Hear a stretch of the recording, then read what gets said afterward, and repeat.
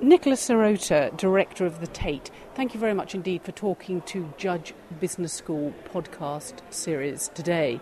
You've been giving your lecture in the Cambridge Leadership series. You started out by expressing a few regrets. One, that you hadn't ever worked abroad, that earlier in your career you wished you'd gone out of your own environment and encountered new horizons. Why was that?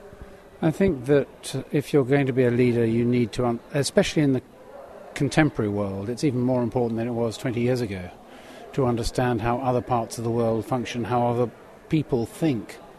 And you can learn from that experience. And I think if you live in a homogenous society and if you live always in the same place, your range of reference is necessarily restricted. And I think mine is. And the other advice you gave to the MBA student was don't become a consultant, run something.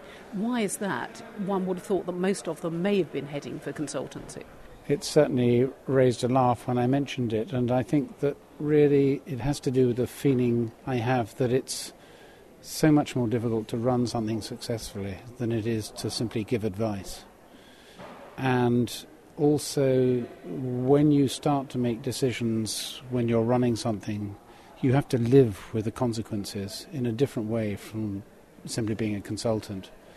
And it's in that experience of living with those decisions and finding your way out of the problems that those decisions might have created that you really begin to mould people, to work with people, and to create an organisation that has a degree of creativity in it. And that other nugget of advice you gave to this in the seminar today to those there was don't look at your competition, define yourself by yourself, not others. What do you mean by that? I think too many organisations are worried about their direct competitors and in some ways stealing a march on those competitors and trying to either carve out a part of the market that really belongs there or whatever.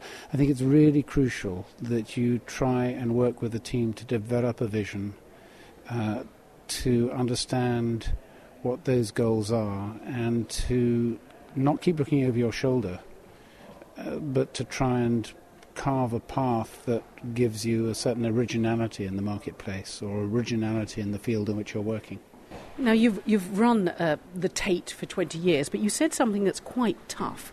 You talked about people management and actually appoint people who challenge you but don't follow you, and the people will move the organisation forward.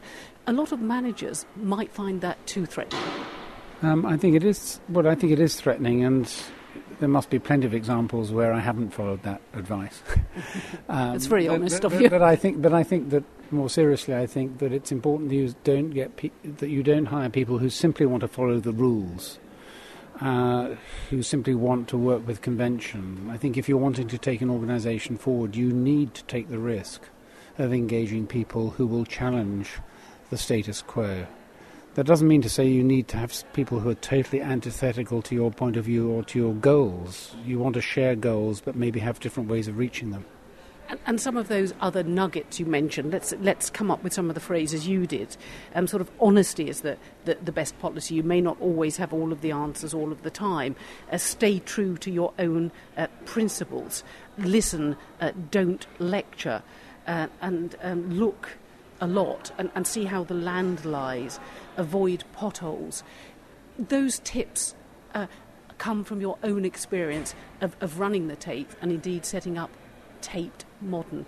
Do you think that's advice others should follow all of the time? Well, no one should follow advice all of the time. They need to make their own rules. But I think that it is crucially important to spend, if you're developing an organisation, to spend as much time as you can in preparing and planning a path rather than carrying it through. I mean, it's an old adage about reconnaissance, etc. I just think that you can never do enough in terms of thinking through the problems that might arise if you take a certain path. That doesn't mean to say you shouldn't take that path, but you need to try and anticipate. You also need to try and listen to what other people are telling you and what the difficulties are that if you're leading it, what are the difficulties you're causing them, to help them negotiate their way through the minefield. But might these tips that you've talked about today be things that people can only learn by experience? Do you think people can learn from textbooks, from listening to others, from seminars such as this, or do you just have to fail first and then pick yourself up before you can become successful? Everyone fails somewhere, and you have to try and learn from that experience. But obviously, it's like having a mentor, or indeed someone who you can turn to for advice. I mean, the purpose of this kind of seminar in a way is to share that experience and to provide a certain kind of shortcut for people. We ought to be able to learn from each other. And just finally, we heard lots of nice things being said about you today, particularly the direction you'd given at the Tate to sort of set up Tate Modern. And somebody said it would just be a room added on to Tate Britain if it wasn't for you, Nicholas Serota.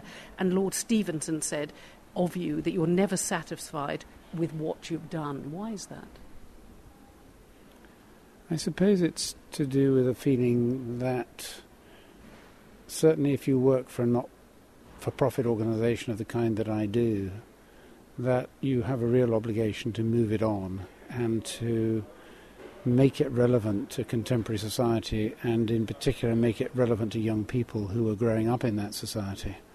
And that necessarily means that it can't have the form that it had 20, 30, 40 years ago. It needs to use a different language, it needs to have a different tone, and it needs to move out, and it needs to become more all-embracing. A very particular example would be the need for us to be collecting art from Asia, from Latin America, rather than just from Northwest Europe and North America. So there are constant changes in society, and we are part of that the fabric of that society, and therefore we need to change. And I know I promised it was the final question, but just one more. Is it a good time for these MBA students to go out into business, to set up business, to join larger corporations, and to use their creativity in management? It's undoubtedly a very challenging time in which to do that, and there's much less hiring taking place than would have been the case 2 or 3 years ago. But it's precisely at a time like this that creativity is needed more than ever. And it will be up to those people who are running the organizations to recognize that in some way or another they have to make space for this generation of MBA students and not just for the last generation, because if they simply take the last generation, they will miss a whole slice of experience. Nicholas Serota, Director of Tate, thank you very much indeed for talking to Judge podcast series today. I've enjoyed it very much. Thank you. I've enjoyed being here, and I look forward to returning at some point.